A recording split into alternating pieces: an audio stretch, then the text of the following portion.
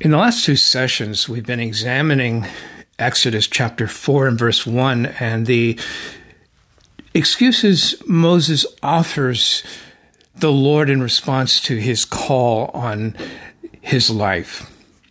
Now, there's one more detail I want to examine before moving on to the rest of the passage.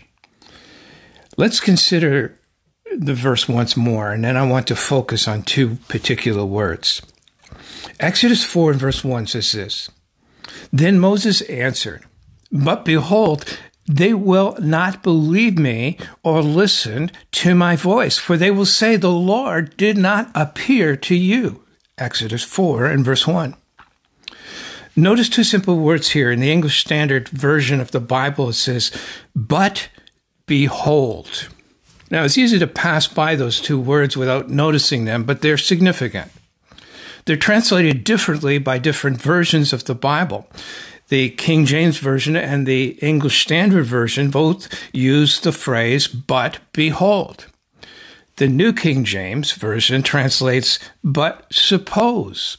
And the New International Version translates, "what if?"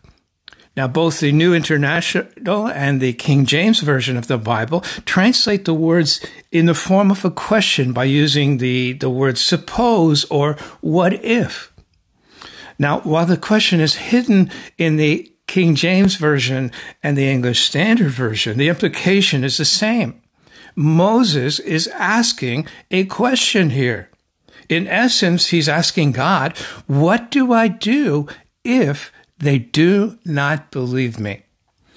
Now, understand that prior to this, in Exodus chapter 3 and verse 18, the Lord has already told Moses that the people would ultimately listen to his voice. Exodus 3 and verse 18 says, "And they will listen to your voice. And you and the elders of Israel shall go to the king of Egypt and say to him, the Lord, the God of the Hebrews, has met with us. And now please let us go a 3 days journey into the wilderness that we may sacrifice to the Lord our God." Moses had the promise of God that the people would listen to him. But somehow he doesn't have confidence in his own ability to convince them by his own reasoning. And he understands here that he needed something from God to convince the people and assure them that he was God's prophet. In essence, Moses is looking for a sign from God, evidence that would convince the people that he was God's man for the task.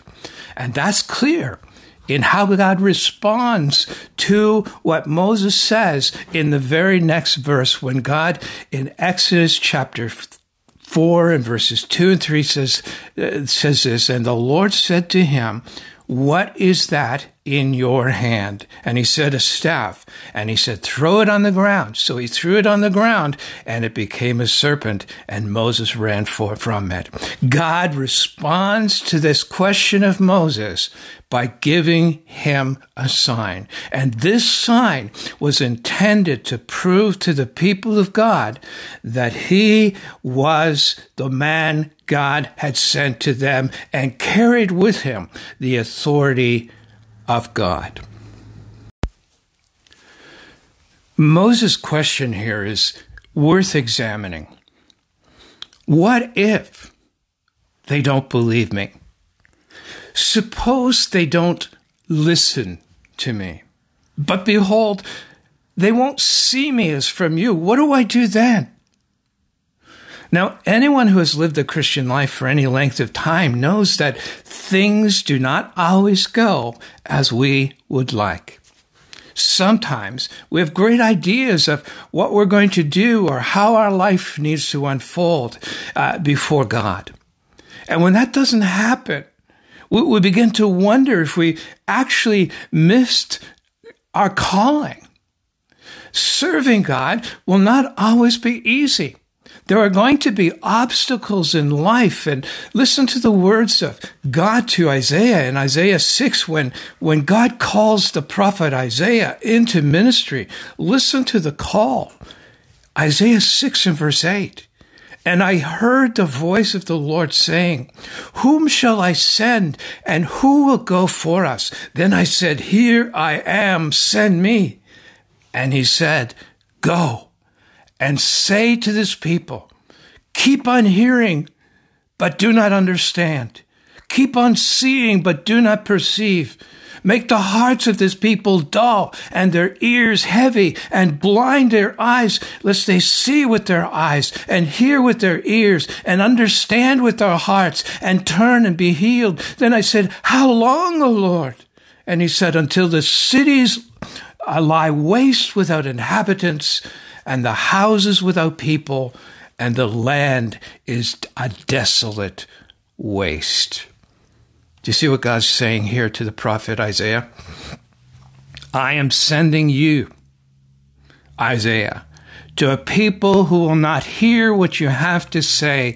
As you speak to them, their hearts will become hard. As you speak to them, their ears will become dull of hearing. They will close their eyes to you. And Isaiah, as he contemplated this call on his life, he cries out, for how long, O Lord? How long do I have to do this? In other words, how long will I have to preach to a people who will not listen to me? But behold, Lord, if they won't believe me, how long must I continue preaching?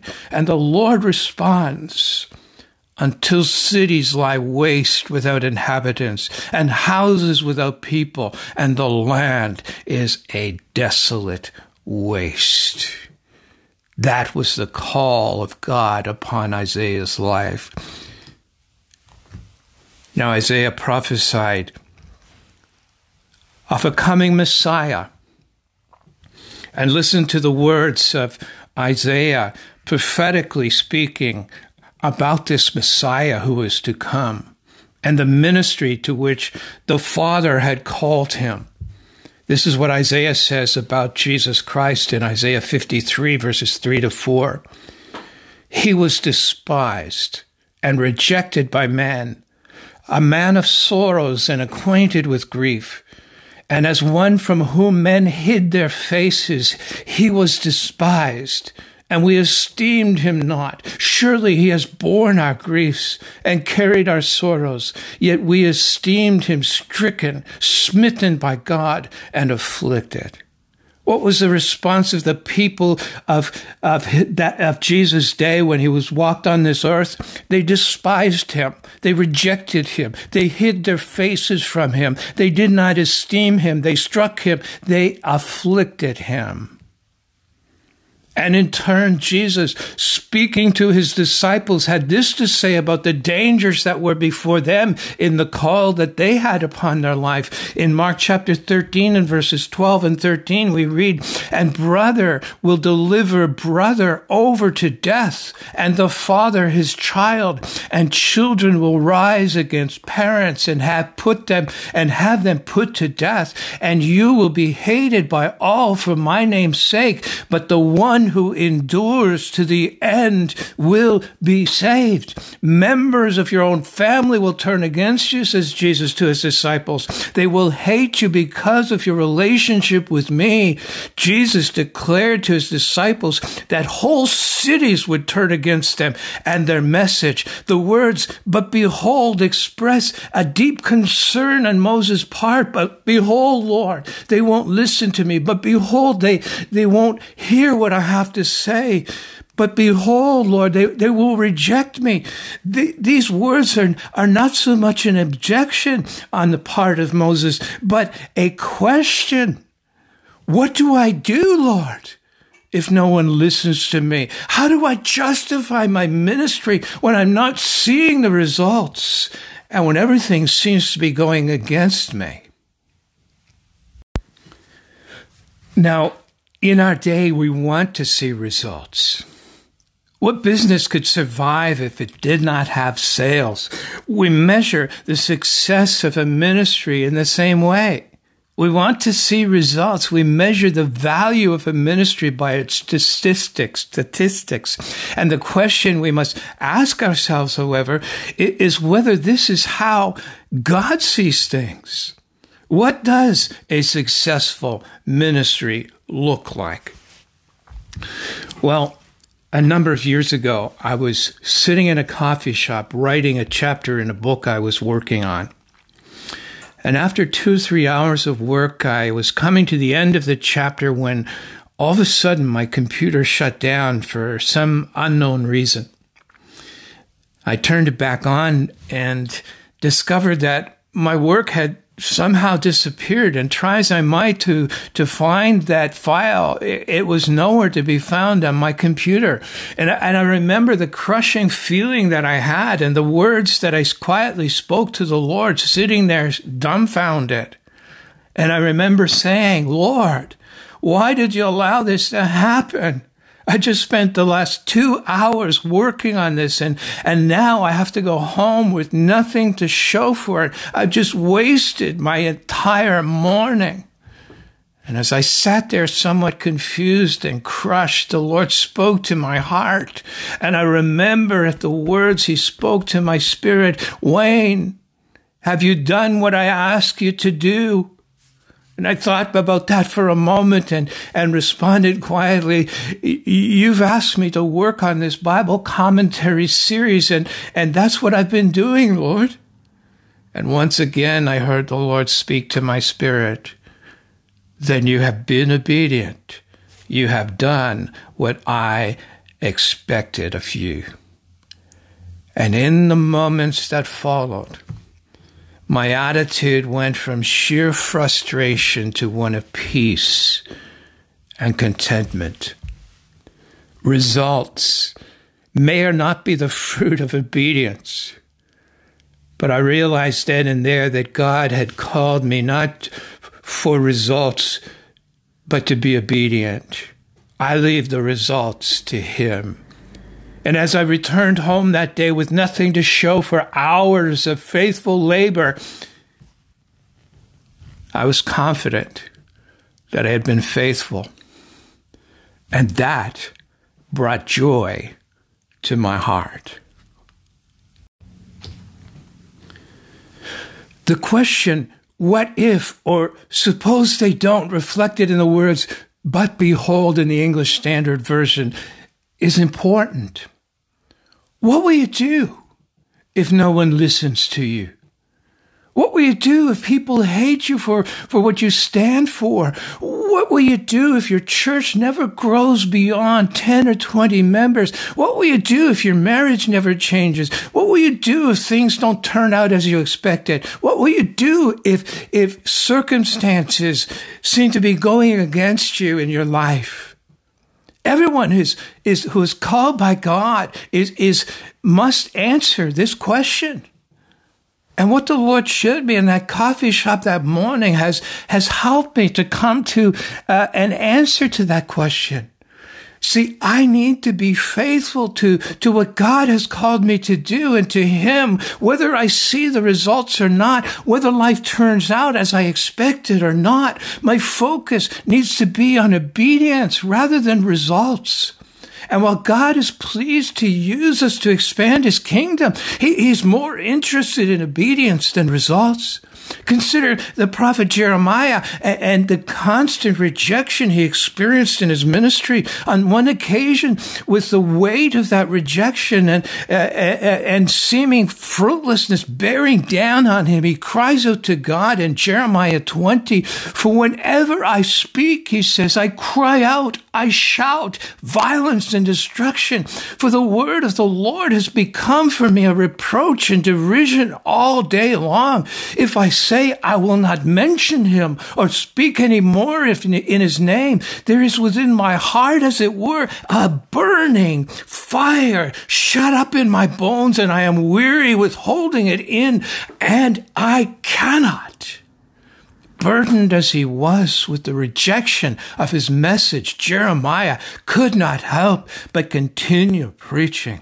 The message God gave him to preach was like a fire in his bones, and he could not hold it in or refrain from preaching it. He had very little to show for his work, and according to modern standards, his ministry would likely be shut down because it did not show value per dollar.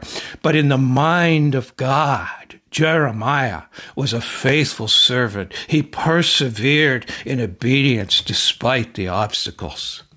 The call of God may take you through unfruitful deserts. You may find yourself lost in the forest of confusion or in the thick of the battle where all you can do is just hold your position. Faithfulness to the call of God is not measured in results, but in obedience. Obedience in difficult circumstances. Obedience despite not seeing the fruit for our labors. Obedience despite everything going against us. Results may or may not be the fruit of our calling, may or may not be the fruit of our Christian life, but obedience will always be the most important ingredient.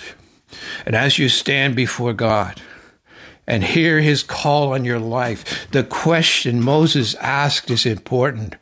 But behold, what if, suppose they are legitimate questions demanding a response?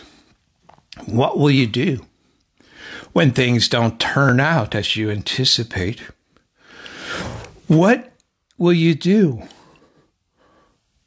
when things seem to be going in the wrong direction for you? If it's all about results and statistics, then you will have plenty of reason to question your call. But if it's about obedience, then you will hold your position and leave the results to God. And even when the results are not evident, and even when things are not working out as you had anticipated, you can know the peace and contentment that results from faithful obedience.